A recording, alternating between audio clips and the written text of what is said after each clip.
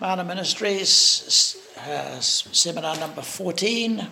Tonight is 14.2. If you need healing, do these things. I want to start tonight by reading out a testimony of a couple that I prayed for a few years ago. And it's James Clark is his name. He sent me a letter here, and just relates, and I'll read you. I printed it out again so I could read it easily. We came to you for prayer for a child. We had a little girl, Jennifer, who was stillborn, and we were about to start infertility investigations. You prayed over us and told us to send you a photo of the baby. Photo of James enclosed. Here's the picture of James, just arrived. They were unable to have the children, and there he is. Praise God who healed both my husband and myself and has given us the precious gift of our son James. Even as I write this letter, I cannot stop tears from flowing as we are so very grateful to the Lord. Last year at this time, we were trying to come to terms with the poor prognosis, yet God performed a double miracle in healing Rob and myself. We are grateful to you for your prayer and words of encouragement. When you, through the Holy Spirit's prompting, asked barren women to place their hands on their womb, the power of God swept through me, and I felt physically weak all over. Such was the power of the presence of God. Now I cry as Hannah of old, my heart rejoices in the Lord. Amen. So that was a great healing. They both were difficult for them to have children, but God answered their prayer. I've got another there, but I'll do that. We'll read that next week. Okay, so God heals today. Yes. So God is the one who heals all our diseases. When our lives are not at ease and there is disharmony in our lives, then healing is available. Yes? Yeah. Sometimes a person may be in a state of disharmony with himself or others. Sometimes our spirit is in disharmony with our mind and our body. Sometimes our bodies are ill at ease. Physical healing is available. So there's a few things, just recapping some of these from last week, as we just talk about this thing of healing.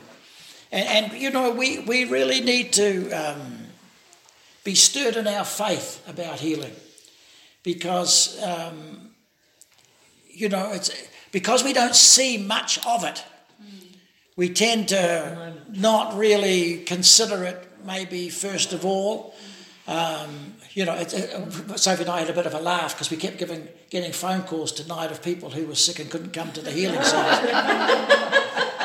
It sounds strange, eh? which tells you, and nothing against the folks who didn't make it tonight, not at all, but it tells you a whole lot about our level of faith for this thing, and our, go to the church to be prayed for, to be healed is about the last thing that people think about. It's well down the list. Yet they used to go out into the deserts and follow them for miles, bringing their sick. Yeah, because people were being healed all over the place. And that's what happened. And history goes back to the time up here in the north when the Ratana Church was birthed. And old Ratana was greatly used in the healing ministry. And a lot of the Ratana churches, on the walls of their churches, they have all the crutches and, wheelchairs and things like that, because he was greatly used. And so people came expecting to be healed. And at our stage of development and of understanding, we trust the Lord for these things, and healing takes place, but it's spasmodic. It's not consistent, if you like. So we really need to in our Western culture and all the things that go with us, begin to believe a little more and begin to have faith in God and His goodness and trust Him for healing. And I look back over the years and I've seen many, many healings. But, over the years of ministry, it's, curious. You think now, oh man, I can relate 40 or 50 different, and some of them very spectacular healings of what God did. But when you put it over, say, 30, 40 years, it's here and there. And with healing, there is no formula. You can't just come in and say, well, this is how to be healed. There's some pathways to that. There's some things that can open the doors for us, but it's an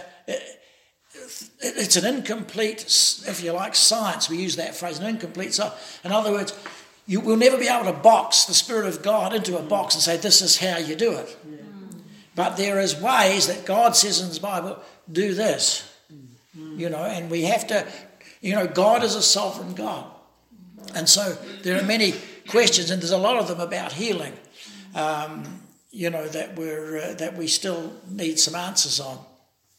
I remember the story of a healing evangelist by the name of Oral Roberts, who moved in the healing thing a long time. And he went to this he was invited to go to this evangelical conference, and so he went, and it was international, and a lot of ministries and a lot of people were represented.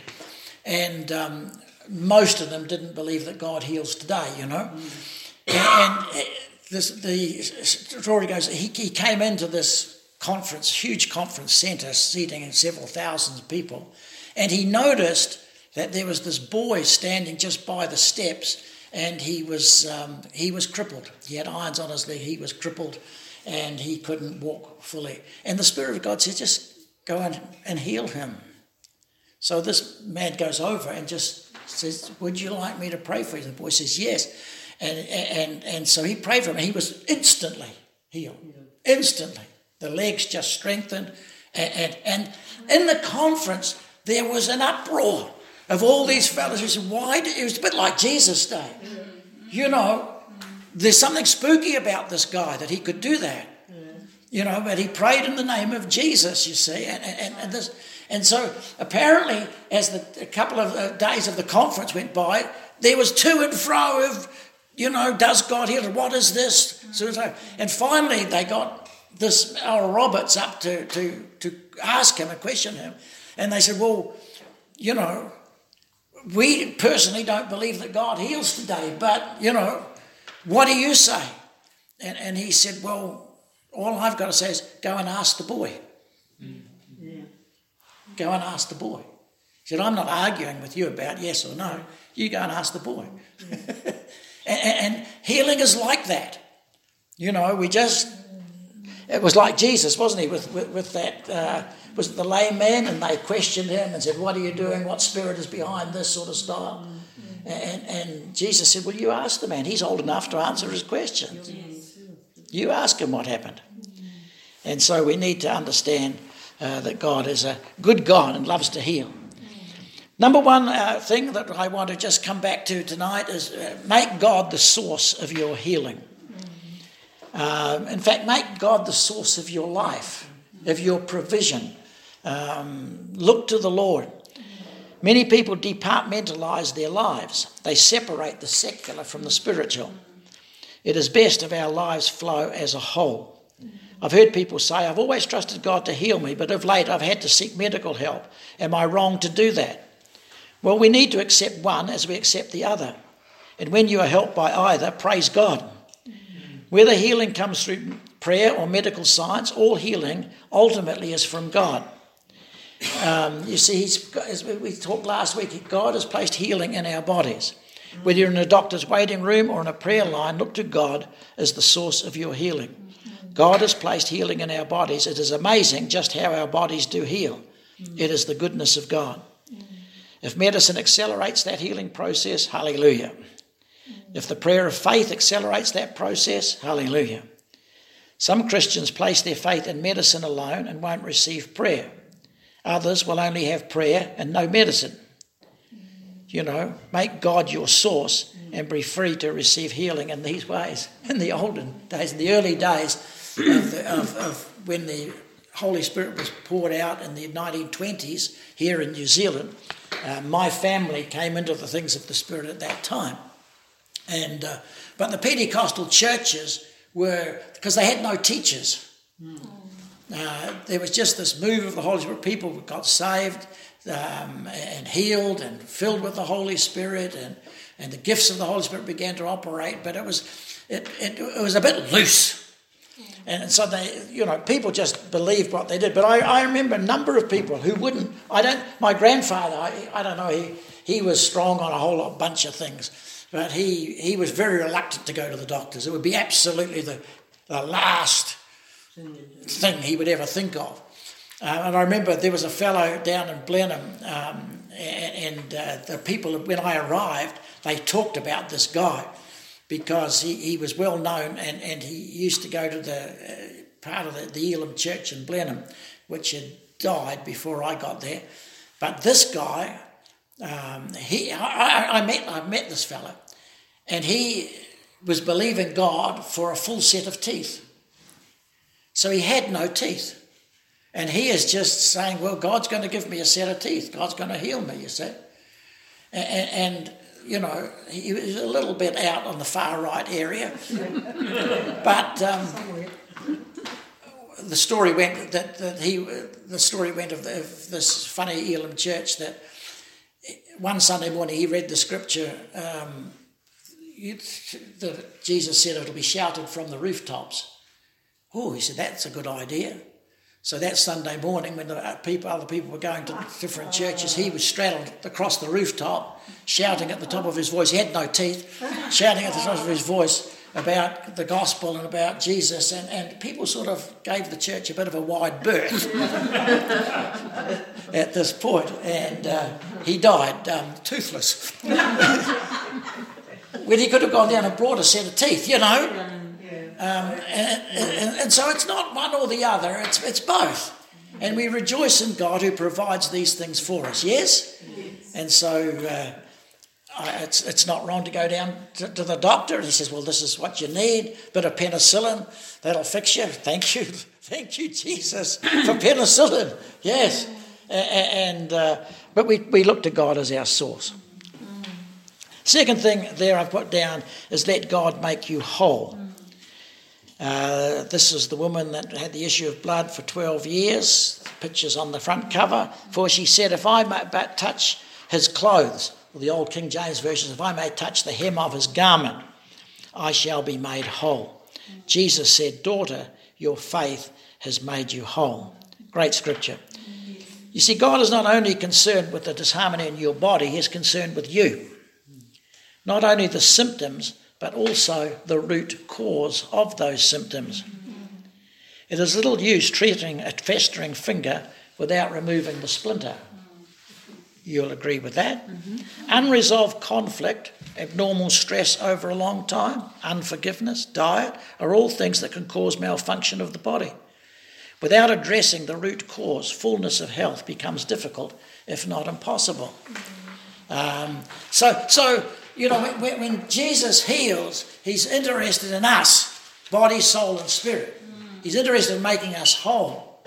Not only was that woman healed, but the cause and the difficulties in her life, she comes to salvation. She is healed, body, soul and spirit. And so we need to take notice. And one of the great things of the gifts of the Holy Spirit, the discerning of spirits and the word of knowledge and things like that, can come when you're praying for somebody. You need to be open to the Holy Spirit because sometimes he will give you thoughts about the root cause of that problem. That it may go back into some trauma some years ago. It may come back to some event. That's where it might have started. So it's just, if these things are just left to fester and just left in, the splinter is left in there, then you know, it's like the wound that's got all dirt in it. Unless the dirt's got out, it takes the body a whole long time for that healing to take place. And so we need to be aware of the root cause of some of the difficulties that we have in health, because that can be a key. And to remember that God, when we come to Christ and we come to the Lord for healing, he knows us and he cares about us. And he's after the whole person, yes? He wants a fullness of life and of healing for us. And unless we get healed on the inside, sometimes we can be healed in our bodies, but we still carry this thing. And sure enough, later other things happen because of what we're still carrying. Number 3, rest in the fact that God is a good God. Many people have an underlying mistrust of God, that he is totally good. The Bible says that God is a rewarder of those who diligently seek him. I believe this, Hebrews 1 and verse 6, implicitly, that God is a good God. The devil is a bad devil and God is a good God. Yes? And we've got to come to God on that basis. Him that comes to God, Hebrews 1 6, must believe that he is, and that he is a rewarder of those who diligently seek him. So when we come to the Lord, we can expect blessing.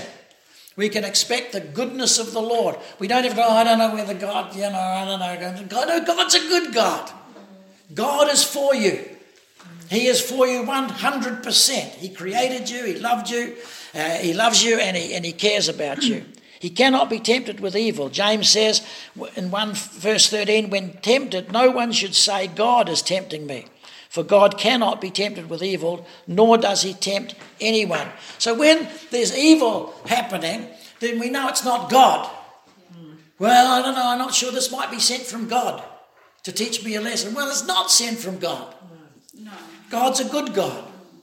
And God may use that to bring adjustment in our lives and to teach us principles. Remember the 4 P's? What are they?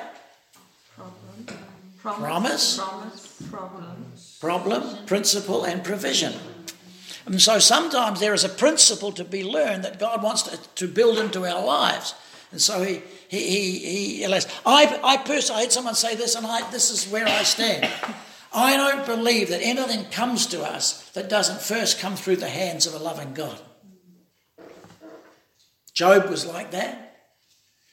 Things happen. God cares for you. He protects us. He puts a hedge around us. He doesn't, say, oh, well, I don't know, man. Well, that's what? No, God loves us. God cares about us. When we give our lives to him, he protects us. And I say, and so something's going down in my life or in my family. I'm saying, Lord, what is happening here? What do I need to learn from here? I need to learn it fast. I need to learn the principle that you're trying to teach me. I need to adjust my life so that I get through this whole thing real fast. So I don't spend 40 years in the wilderness, grumbling and complaining. And so these concepts, I just believe that God's a good God. And we need to trust him in this. As you read through the New Testament, the Gospels and the book of Acts, you see that Jesus made a sharp distinction between the life-giving nature of Jesus and the death-dealing works of the devil. Okay, let's have a look at these. Someone look up John 10:10, please. Who's got that? Thanks, Margaret. You've got that. Acts 10:38. Thanks, Martin. John 14:9. Thank you, Shirley. 3 John verse 2. Who's got that for me? Thank you, Leslie. Okay, we do need to know when we come to the Lord that he's a rewarder, that he is a good God. John 10:10, well-known verse. The thief comes only to steal and kill and destroy. I have come that they may have life and have it to the full. Have it to the full. The thief comes to steal. When I find something happening, I'm suffering loss, I know who it is. It's the thief. Comes to steal, to kill, and to destroy. So therefore I have no problem opposing him and opposing the devils that try and bring this about, or the circumstance. A lot of things are not devilish, obviously, in that sense, but they are circumstances that are there to rob us of the best that God has. Because Jesus said, I've come you might have life, and that you might have it in all of its fullness. You see? And so we need that. Okay, next verse. Acts 10:38. How God anointed Jesus of Nazareth with the Holy Spirit and with power, who went about doing good and healing all who were oppressed by the devil, for God was with him. So here's Jesus, anointed of the Holy Spirit. He went about doing good and healing all those who were what? Oppressed by the devil. In other words, there's the destroyer, and a lot of sickness is caused by this sort of thing. And we see Jesus in action in the Gospels, how sometimes he would cast out a spirit and the person was healed immediately. And I've seen that sort of thing happen. And it's great when it happens because it is instant. You get rid of the spirit, the person is dealt with. But it's contrasting the goodness of Christ against the works of darkness. John 14:9. Jesus said to him, "Have I been with you so long, and yet you do not know me? Philip, he who has seen me has seen the Father. So how can you say, 'Show us the Father'?" So Jesus is saying, have you seen me do these things? Have you seen me bless people? You've seen how I deal with people. Have you seen how I walk through situations? Have you seen how I heal the sick? If you've seen me, you've seen the Father. This is the Father in action. This is how he loves people, how he cares for people. And we know that. 3 John and verse 2. Dear friend, I pray that you may enjoy good health and that all may go well with you, even as your soul is getting along well. Yes. So here the Apostle Paul, John is talking about, I wish above all that you prosper and be in health, even as your soul prospers. And so it's the will of God that we be in health. God wants good for you. He is a God of blessing. When you and I are blessed, we can more easily be a blessing to others. Is that true? Yes. If we are not walking in blessing, if we're struggling ourselves, then it's hard for us to have enough energy and faith to give to somebody else. In Matthew chapter 8, the leper says to Jesus, "If you are willing, you can make me clean." Jesus straight away replies, "I am willing, be clean." Immediately, as the Bible says, he was cleansed of his leprosy. See, we come to Jesus like that. If you're willing, you can make me clean. And Jesus clears it. He said, "I'm willing." And he's saying, have no doubt about this. I'm willing for you to be healed, you see. And so he is healed. The centurion comes to Jesus and tells him that his servant is at home paralyzed and suffering terribly. Straight away, Jesus says, "I will come and heal him." Yes? The centurion says he's not worthy for Jesus to come to his house.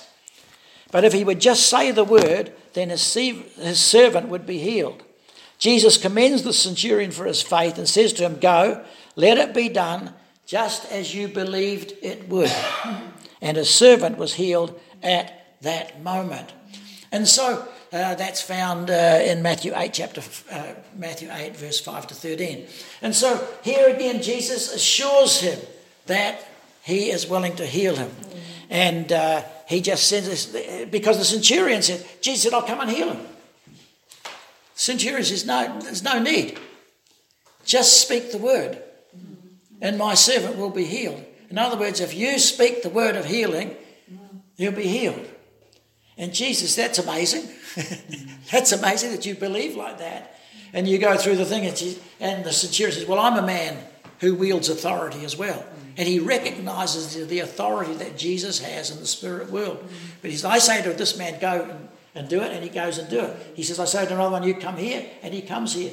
You have that same authority in the spirit world. He says, "If you just say the word, my servant will be healed." Jesus said, "Let it be unto you according to your faith and what you're believing for."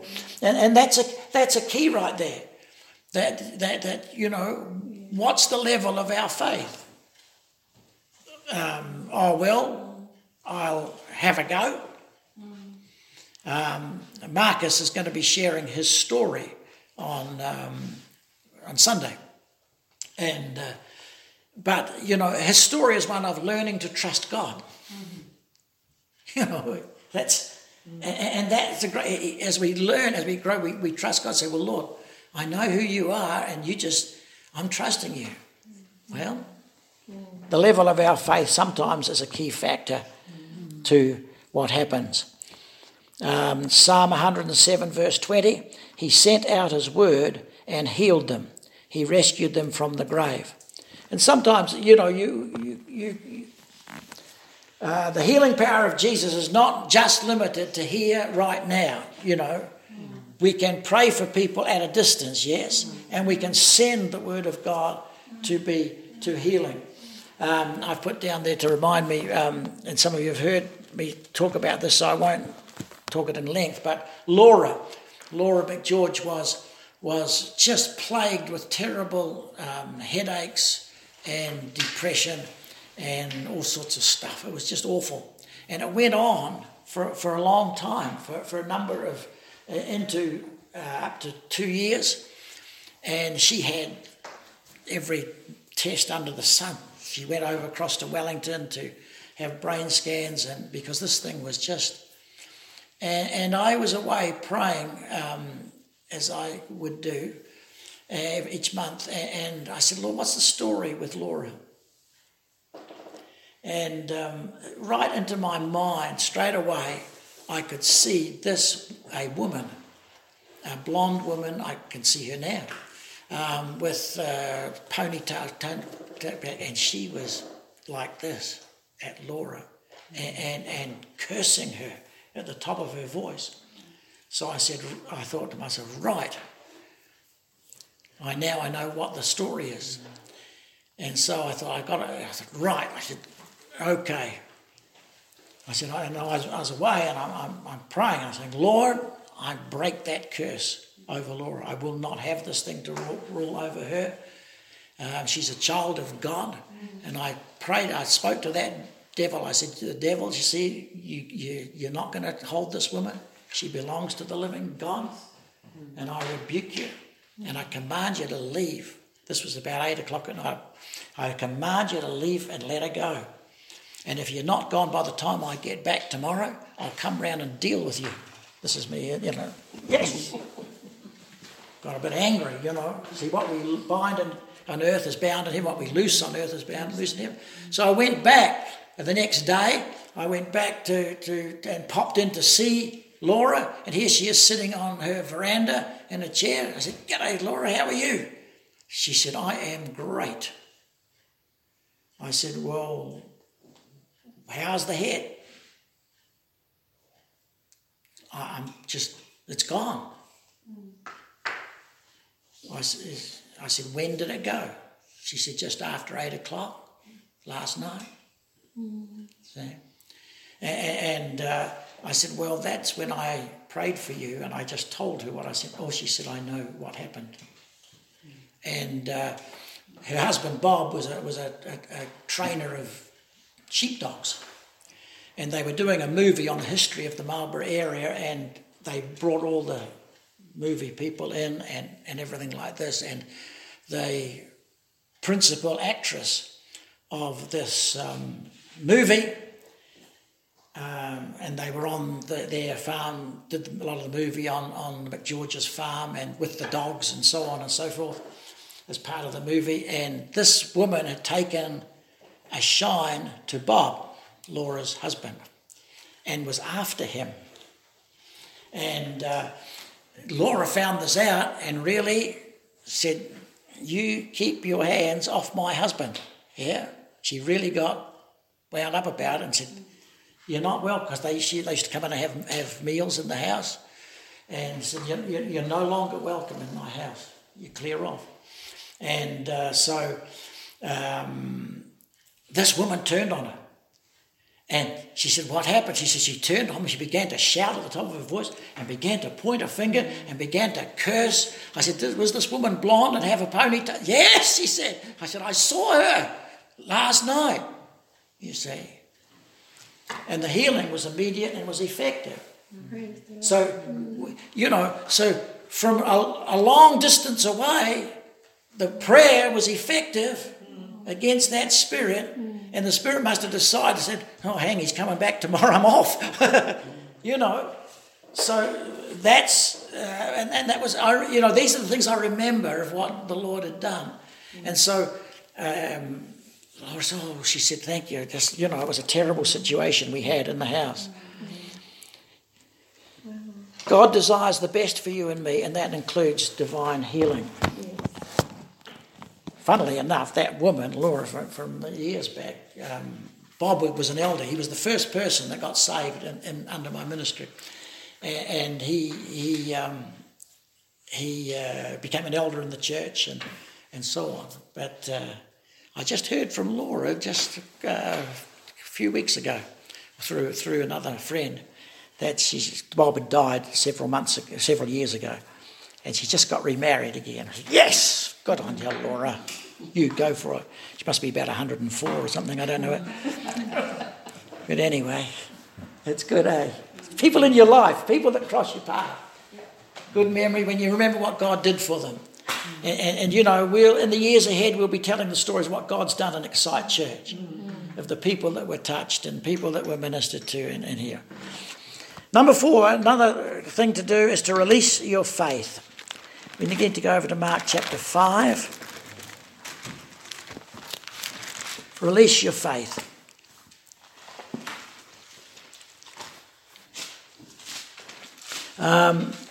Verse 21, when Jesus had again crossed over by boat to the other side of the lake, a large crowd gathered around him while he was by the lake. Then one of the synagogue rulers named Jairus came there, and seeing Jesus, he fell at his feet and pleaded earnestly with him, "My little daughter is dying. Please come and put your hands on her so that she will be healed and live." So Jesus went with him. A large crowd followed and pressed around him, and a woman was there who had been subject to bleeding for 12 years. She had suffered a great deal under the care of many doctors and had spent all she had. Yet instead of getting better, she grew worse. When she heard about Jesus, she came up behind him in the crowd and touched his cloak, because she thought, "If I touch his clothes, I will be healed." Immediately her bleeding stopped, and she felt in her body that she was freed from her suffering. At once Jesus realized that power had gone out from him. He turned around in the crowd and asked, "Who touched my clothes?" "You see the people crowding against you," his disciples answered, "and yet you can ask, 'Who touched me?'"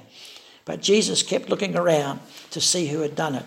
Then the woman, knowing what had happened to her, came and fell at his feet, and trembling with fear told him the whole truth. He said to her, "Daughter, your faith has healed you. Go in peace and be freed from your suffering."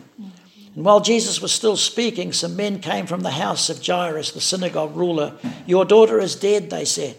"Why bother the teacher anymore?" Ignoring what they said, Jesus told the synagogue ruler, "Don't be afraid, just believe." And you can read the rest of the story there of what happened there. You see, there is a point which we can release our faith. There is a point of contact. There is a point where, Jesus, somebody's touched me. Well, as many people were touching him, but this woman touched him. And it says virtue went from him into this woman. He knew that the power of his healing power had been released into this woman. It was a different sort of a touch. It was a faith touch. And she said, "If I can just touch the hem of his garment, I'll be made whole." Jairus, whose little daughter was dying, said he knelt before Jesus and he pleaded earnestly. This guy comes to Jesus and he's at the end of his tether. His daughter is dying and he doesn't hold back. I mean, he's the ruler of the synagogue. He was a man of standing. The synagogue people were angry about Jesus. Every time he healed someone, they got mad as. But he's the ruler of the synagogue, and he presses through that barrier of peer pressure, of what others will think.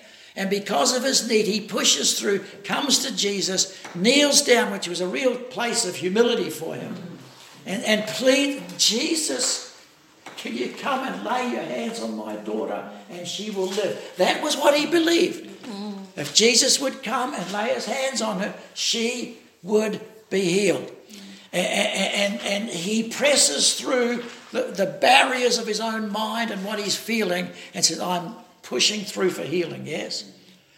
The woman who comes with the bleeding, there's the crowd. You can imagine, she's weak. She's been in this condition for 12 years. She's spent everything she has. She's getting worse and worse and worse.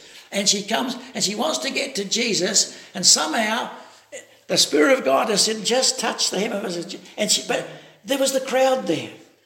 How was she going to get through? I mean, when Jesus was around, hundreds were around him when he was healing the sick. And so she comes and she has to push through. She says, "If I can just get there, if I can just..." And she doesn't walk up to him. She just pushes through the crowd. Just touches. If I can touch it. There are times when we have to push through. There's a time where we need to release our faith. I say, you might have heard me say if I'm praying for people, when I go and lay my hands on you, just release your faith and expect a miracle. See, because there's that time when you can't just pray. with the baptism in the Holy Spirit. I believe, I say to the people, just believe when I come to lay my hands on you, let your faith go to God. Just let it go. Release your faith at that time. When we anoint with oil, it's the same sort of thing. When we anoint with oil, expect a miracle. Release your faith at that point. Let it go. In each case, they had to push through some difficulty, be persistent, and release their faith to God in some way. So we've looked at that, and that's a great thing to understand. The centurion had to overcome a sense of unworthiness and released his faith and pride by Jesus just speaking the word of healing. Pride is what other people think is a huge thing that stops us from receiving all that God has for us. Will others think if I go forward again? I might go down under the Spirit of God and beyond the. Oh no, that can't happen. I'll be so embarrassed. Something unusual happens. And our pride keeps us back, doesn't it? The classic example, just thinking there, I was preaching in Northern Ireland, and the church was packed, 500 people, and they were out in the foyer, and that was just the first service. At the end of that service, I had to finish, and then the next service, it emptied out, and then it was packed again. Half an hour later, so many people were trying to get in, and I prayed for the second service. I thought I couldn't pray for people in the first service because I had to finish and they had to go. So I don't know whether the people went out and just came back in again. I'm not sure. They were meant to go home, but some of them probably did, yeah. But all the meetings at that particular time, whenever I prayed for people, they all fell under the power of God. And so the second service, I said, if you want ministry, just come and stand in the aisle. I'm not going to ask you what, because there's too many people. I said, I'm just going to walk down this aisle, and I'm going to go around, I'm going to go down the other aisle, I'm just going to lay my hands, and the minute I lay my hands on it, expect you to be healed. Expect God to do for your miracle, whatever you need. So down I went, down one aisle, all around, and to my amazement, not one person went down under the power of God. I thought, that's unusual. Because it was just happening. It was a sort of a season. It was happening. So I thought, oh, well, that's okay. Meeting finished, that was fine. And then at the end, we're just standing around talking, and this lady comes up to me with her daughter. She said, excuse me, would you pray for me? I said, sure. What do you want me to pray for about? And the Holy Spirit began to tell me, hey. I said, don't you tell me, I'm going to tell you. And I told her a number of things, and she just started to weep like that. I said, would you like me to pray with you? Yes, she said. But she said, I'm scared of falling when God touches my life. I said, well, that's okay. She said, I've sat at the back, and I said, I can't do that. I can't have prayer like that. So I didn't stand in the aisle, because she said, I heard that when you pray for people, that's what happens. She said, I'm scared of that. It's just, but she said, tonight, nobody's gone down. So she said, I've got the courage to come and ask you to pray. And I started to smile. I thought, Lord, you just got a great sense of humour, eh? And so I prayed for, boom, went straight down. And got wonderfully healed and deeply healed from hurts in the inside like this. And just, she was out for about half an hour.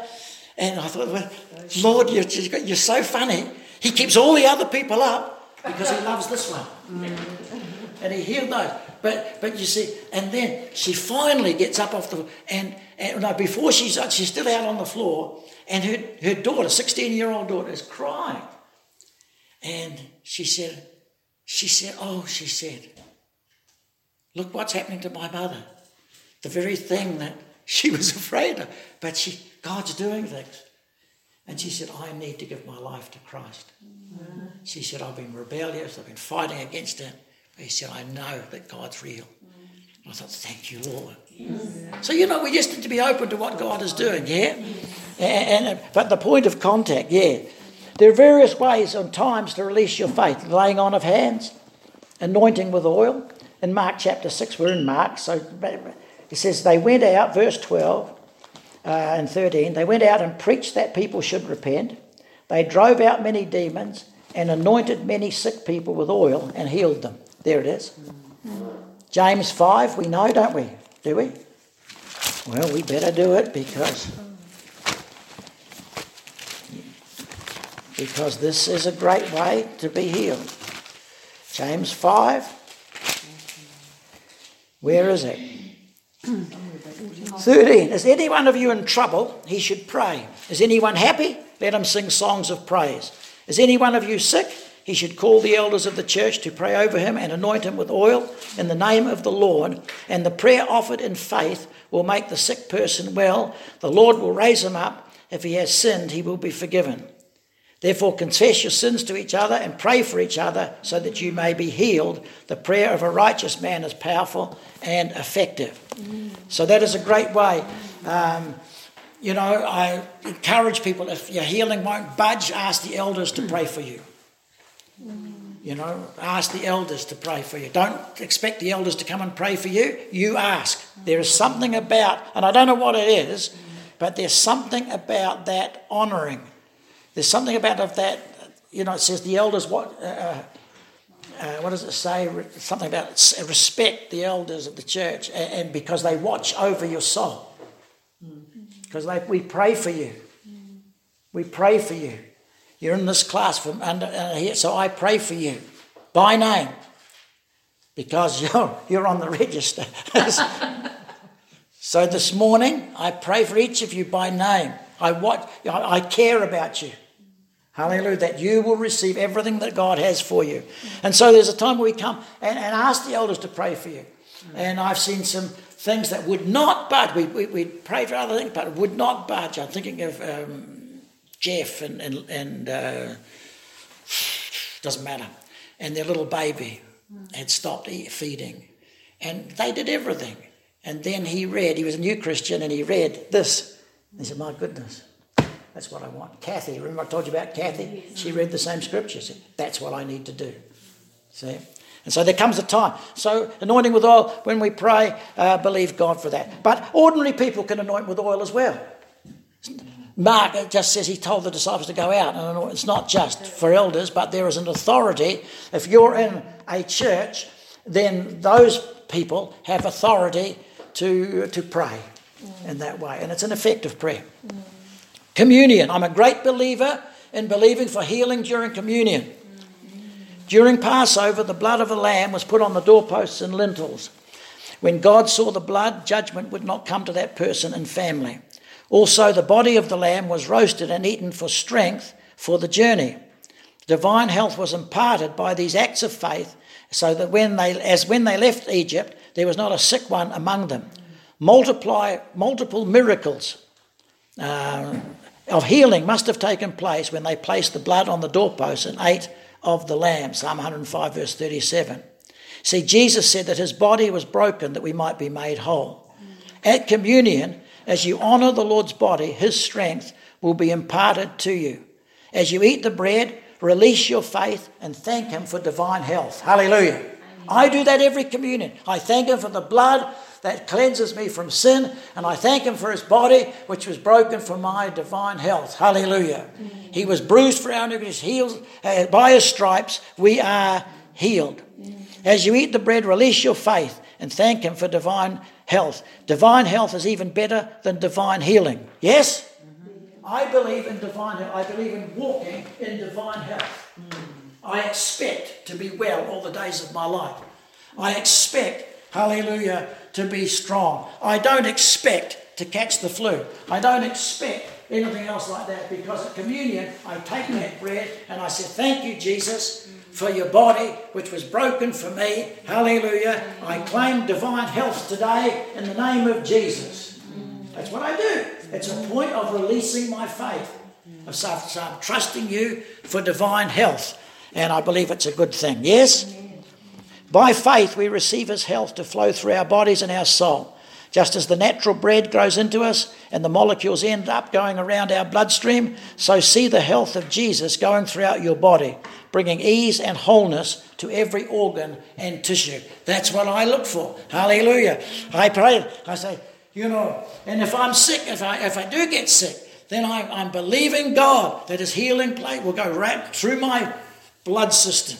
Hallelujah. And I know the blood system off by heart because I've taught it for years. So I just imagine, hallelujah, the healing power is going from my heart and up the aorta and on it goes, down the arteries and the subclavian artery and all these things. Say, hallelujah, Lord, as that blood goes through my body, let your healing stream go through to every tissue, to every organ, to every part of me. Hallelujah. And bring your divine health and presence into my life. Yes? I release my faith like that. And so it's an active thing. And guess what? I keep pretty well most of the time. When we remember Jesus on the cross, we remember that he has not only bore our sins, but he carried our sickness away, and by his stripes we are healed. So, whenever we have communion, put in your claim for divine health. Praise God. I'd rather be walking in health than need healing. Yeah? Why not? Hallelujah. Jesus came to give me life and in all of its fullness. The praying over cloths. Acts chapter 19. This is a good way sometimes. It's according to your faith, but it's a point where you can release and encourage people to believe. Verse 11 and 12, it says, God did extraordinary miracles through Paul, so that even handkerchiefs and aprons that had touched him were taken to the sick, and their illnesses were cured, and the evil spirits left them.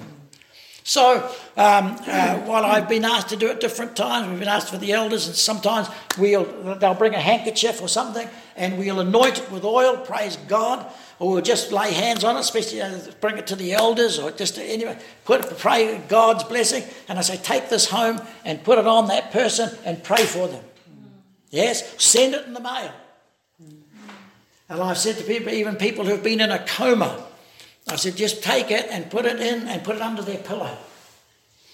And just believe God for his healing power to flow through those. It's a point of release. It's a point of faith. Be it unto you according to your faith. You see, and so this has been a good thing. I remember Jolene, yes, Jolene Mudge. She was driving home in a little car about this long, well, something like that, and she got hit head on by a Mercedes. And she was injured, but not badly injured, strangely enough. But she just her brain was injured. She went out and they induced her in a coma and she was in big trouble. And they were talking about take her off shutting it down because the old brain was just... And so part of we went up and John is her father is the principal of the school in Bethlehem, the Christian school there now. He was principal of our school in Richmond View School in Blenheim, so I'm up in Auckland and he's in Tauranga, but she was sent to Auckland Hospital, and so we did this. We just prayed for this over this handkerchief and put it under her pillow, and that was one of the things that John and Barbara just said, can we do this? So while she's asleep, yes, we can do that. So that was fine. And days went by and they said, the discussion was had and they said, let's just wait another week. Can we just wait another week? Yes, sure, we can wait another week. Well, within that week, Jolene come out of the coma. Just woke up, and within 10 days she was out. And she had a leg problem because it was injured, and her speech was difficult for a while, and then she just came into a full recovery. And of course she's married now with children. But it's just another instance. When I'm talking, I'm thinking to these times where God did stuff. And I think, oh, Lord, thank you. Do it again, Lord.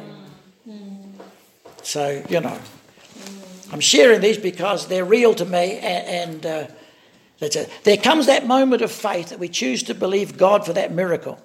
Have faith in God's goodness and his power, and when hands are laid on you, simply believe and continue to thank him for the recovery that is on the way. It's already begun. Right, I will do one more and then we'll have a coffee. Number 5, confess your faults. One of the things that we can do is to confess our faults. Therefore, James 5, that's not James 1, that's James 5, 16 and 17, sorry about that. Therefore, confess your sins to each other and pray for each other so you may be healed. The prayer of a righteous man is powerful and effective. We know God is a good God, and so we can come to him with our faults and know that he will understand. Hebrews 4:16 assures us that we can come boldly before the throne of grace, there to find mercy and to find grace to help in time of need. I have known cases where anger and unforgiveness has blocked the flow of healing to a person. God is not angry with us. It is just there are stones blocking the full flow of God's presence in your life.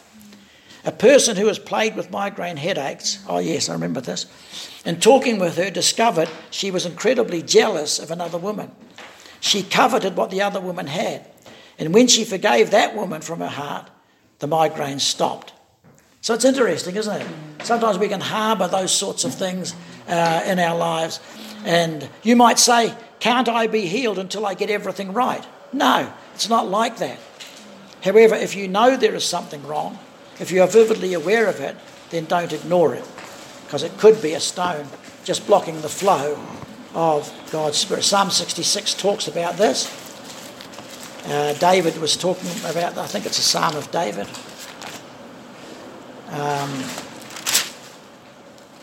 Psalm 66. I'm just trying to cover the ground, and while things that I've seen that slow down healing. Verse 16 of Psalm 66 and through 20, it says, "Come and listen, all you who fear God. Let me tell you what he has done for me." It's not a David psalm, it's someone else's. "I cried out to him with my mouth. His praise was on my tongue. If I had cherished sin in my heart, the Lord would not have listened. But God has surely listened and heard my voice in prayer. Praise be to God, who has not rejected my prayer or withheld his love from me." So I think we get from that it's possible that things in our lives can block the full flow of what God wants to do in our lives. We must always remember it is not just our body God wants to heal, but all of us, body, soul and spirit. So, that's, again, it's another thing to just check on. And don't be a person who goes worrying and trying to think up things and, what is it? I don't know what it is. Look, if it's a problem and you've asked the Holy Spirit, he will make it abundantly clear what it is. You don't need to be racking your brain and sort of, oh no, there must be something wrong with me. It's not like that. I trust God to say, look, this is the problem. And you can easily fix it at that point. Okay, let's stop and have a break for coffee, and then we'll just lose the last two, and then we'll have a talk.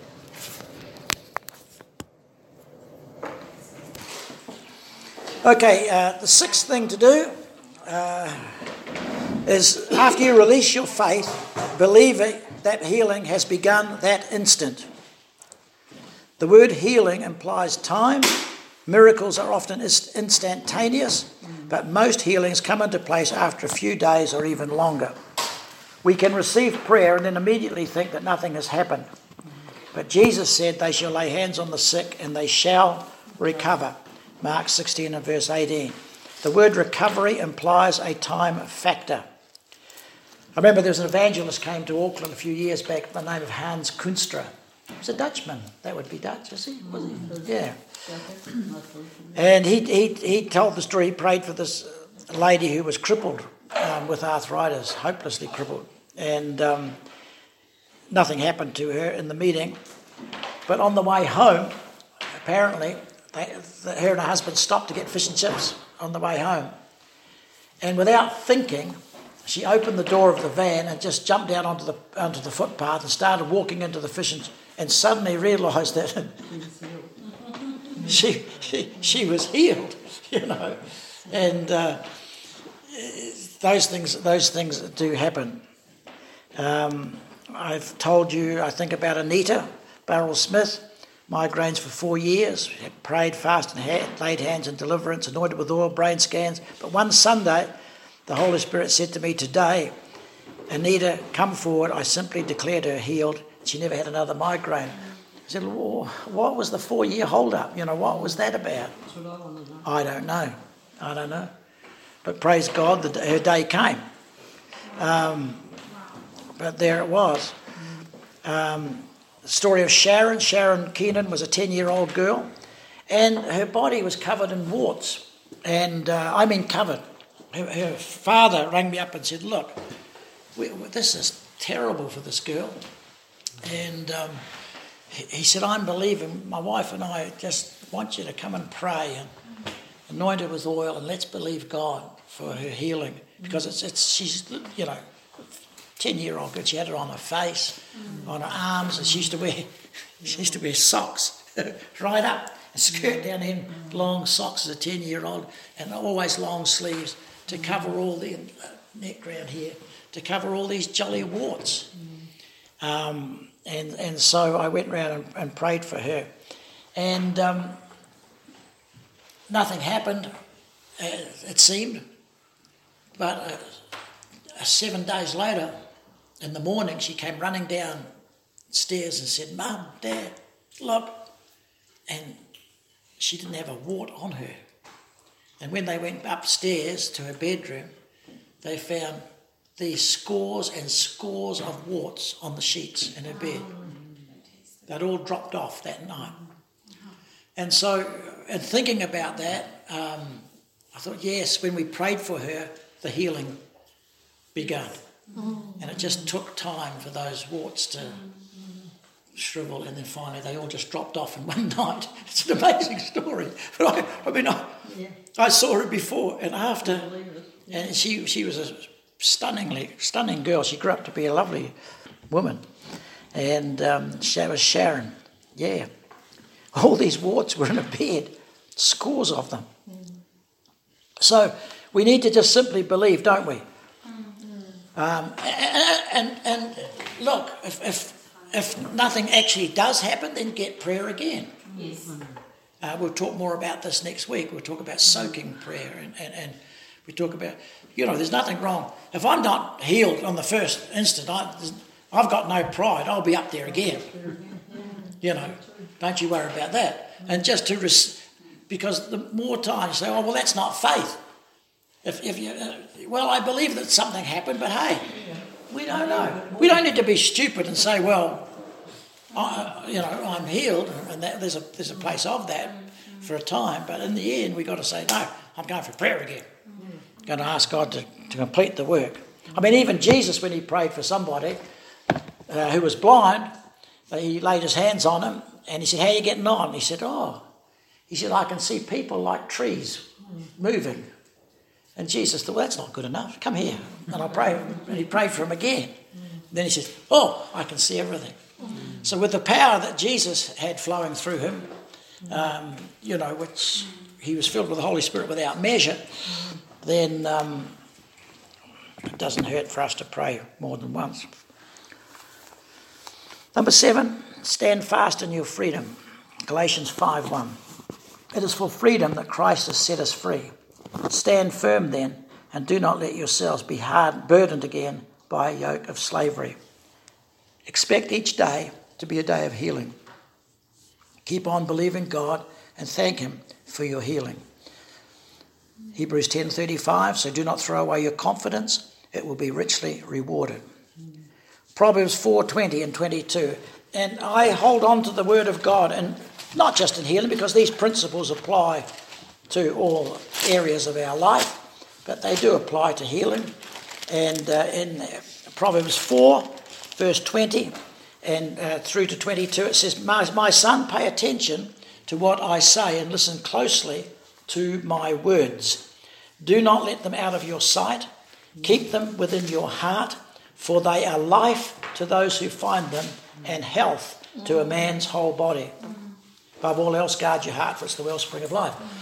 And so here, they're saying, let the word of God be your confession. Be what fills your mind. Trust the word of God. Hang on to the word of God. Don't throw it away and say, well, that didn't work. But at the same time, be strong in faith and thank God.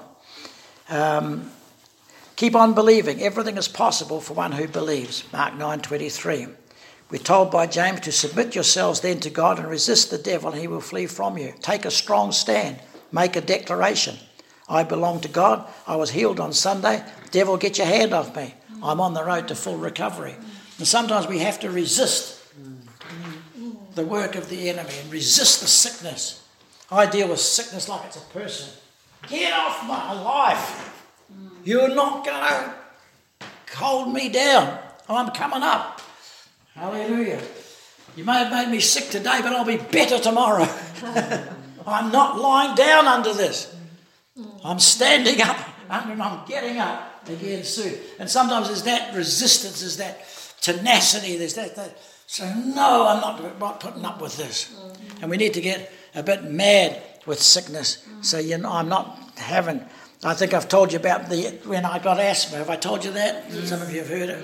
You see, you can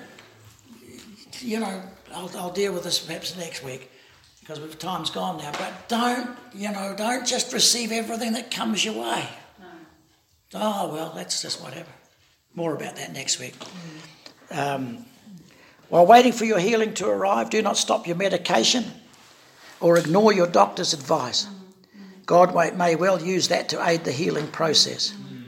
When you are healed, then the doctor will know that and will take you off the medication. Somebody says, well, I won't know if it was the doctor or God that healed me if I take the medication. Well, I just give the glory to God. He's the source of my healing. As long as I'm healed, I'm happy as. And so is God. We don't want to do gymnastics in our mind about these things. Make it simple. Make it simple. Your sister, she was a case, wasn't she? She wouldn't receive. She said, no, I'm not having chemo. She got on to Sophie, but Sophie went through cancer and through chemos. And she used to ring us up and say, she used to tell me, don't you let Sophia go have chemo. It's evil. It wrecks you, and so on and so forth. You need to have carrot juice and acupuncture and all these natural things that, don't, you tell her. She got on to Sophia, and when Sophie's going through this stuff, and this is sister going, in the end, so what did you say to her? When it's your turn, you can make decisions. I don't want to talk about this anymore with you. I'm making decisions over my life. But can I just add to that? Because when I first found out, was first diagnosed, I don't know for what reason, but I looked at, I must have been reading in 2 Kings chapter 20, and it was about King Hezekiah. And Hezekiah's illness, he got really sick. And it says on the third, Hezekiah turned his face to the wall and prayed. In these days, Hezekiah became ill and was at the point of death. Well, I didn't know whether I was going to die or not, but I was going to if nothing happened. Then Hezekiah turned his face to the wall and prayed to the Lord. And a little bit further down, it says, on the third day from now, you will go up to the temple door. I will add 15 years to your life. If he could do that for Hezekiah, 2 days after my diagnosis, I said, God, I need at least 15, I need a lot more. I'm only 49. But it was the word of the Lord, and I held it, that I knew that I was going to survive it. I just believed God because I had the word of God that I held on to. So when my sister was discouraging me from going through, I just wanted to get rid of it as fast as. But the other thing I want to say, I always had arthritic knees, excuse my bad. I always had arthritic knees, even as a child. As I grew up, I used to have aching knees. And when I became a Christian at 34, I started to, I'm going to go, I went for healing. They've got a healing meeting, I'm going to pray. And people would lean down on it. touch my knee and pray God's healing, and they'd say, just rub it and say, thank you, Jesus, for healing me. So for years, thank you, Jesus, for healing me. I don't know if you've heard of Cecily Graham, but she's a healing evangelist as such. And I went to her meeting and she said, there's somebody here who's got a bad knee, and I looked around, nobody went forward. I thought, it must be me. So up I go, and I'm there all by myself. There's hundreds of women there, and she said, now bend your knee. She prayed for me, and bend your knee, and do this and do that, and all the rest of it. And I thought, all right. She says, is it gone? I didn't know whether it was gone or not. I was like, I think so. But the next morning I woke up, it's stiff as in my joint. All that exercise I'd done on the stage. Thank you, Jesus, for healing. I've got to be really honest. It took 20 years of this. 20 years I went for prayer. Thank you, Jesus, for healing me. And I was walking in Abundant Life at the school, and Ian says, you've got a bit of a limp going there. Now I'm limping. Here I am, and it was just like I must have just gone into my 60s, and I thought, I don't want to be limping. And so I had to go to see the doctor about something else. And I said, can you just, this knee of mine, he was a Christian doctor. He said, I think I'll send you to the specialist. He's going to be here on Monday. See if you can make an appointment. So I went to the hospital. The specialist looked at it, and I had said, Lord, I really need I need a new knee, God. And I was sitting on his thing, and he took one look, and he says, yeah, I can fix that. Like that. Amazing. He booked me in, scheduled me in, and I had a full, I had a new knee. It might be a titanium one, but it is a new knee. But I've had no, and it's just been such a release from being sore all the time and looking like I'm crippled. But now I have a full knee surgery when I was in 2014, wasn't it? So, it's just fantastic because I can get back into exercise. And I still think, I asked God, but he chose to use doctors, so that's great. That's great. But the word of the Lord held me through the cancer thing, but my sister died. My sister chose her way, blow me down, and 2 years later she didn't have to face the same thing, and she made her choices. And she died a week after her 50th birthday. She left 5 children behind. She had 2 or 3 little grandchildren and a couple more on the way. They've never got to know their grandma. So, we live by our decisions. But, we just, if God chooses to use the natural, fantastic. Fantastic. The important thing is we look to the Lord, eh? Look to the Lord. And like I said the other week, some people are there, oh no, I'm going to believe God for this. But then they get a toothache and off they go to the dentist. Say, So wait a minute, why don't you believe God for that as well? See, we just need to be don't separate the spiritual from the secular. Sophie went through chemo, and we prayed for her every day, believed God for her as she's going through this, and get through it. And look, God's given her all these years of great health. So, hallelujah.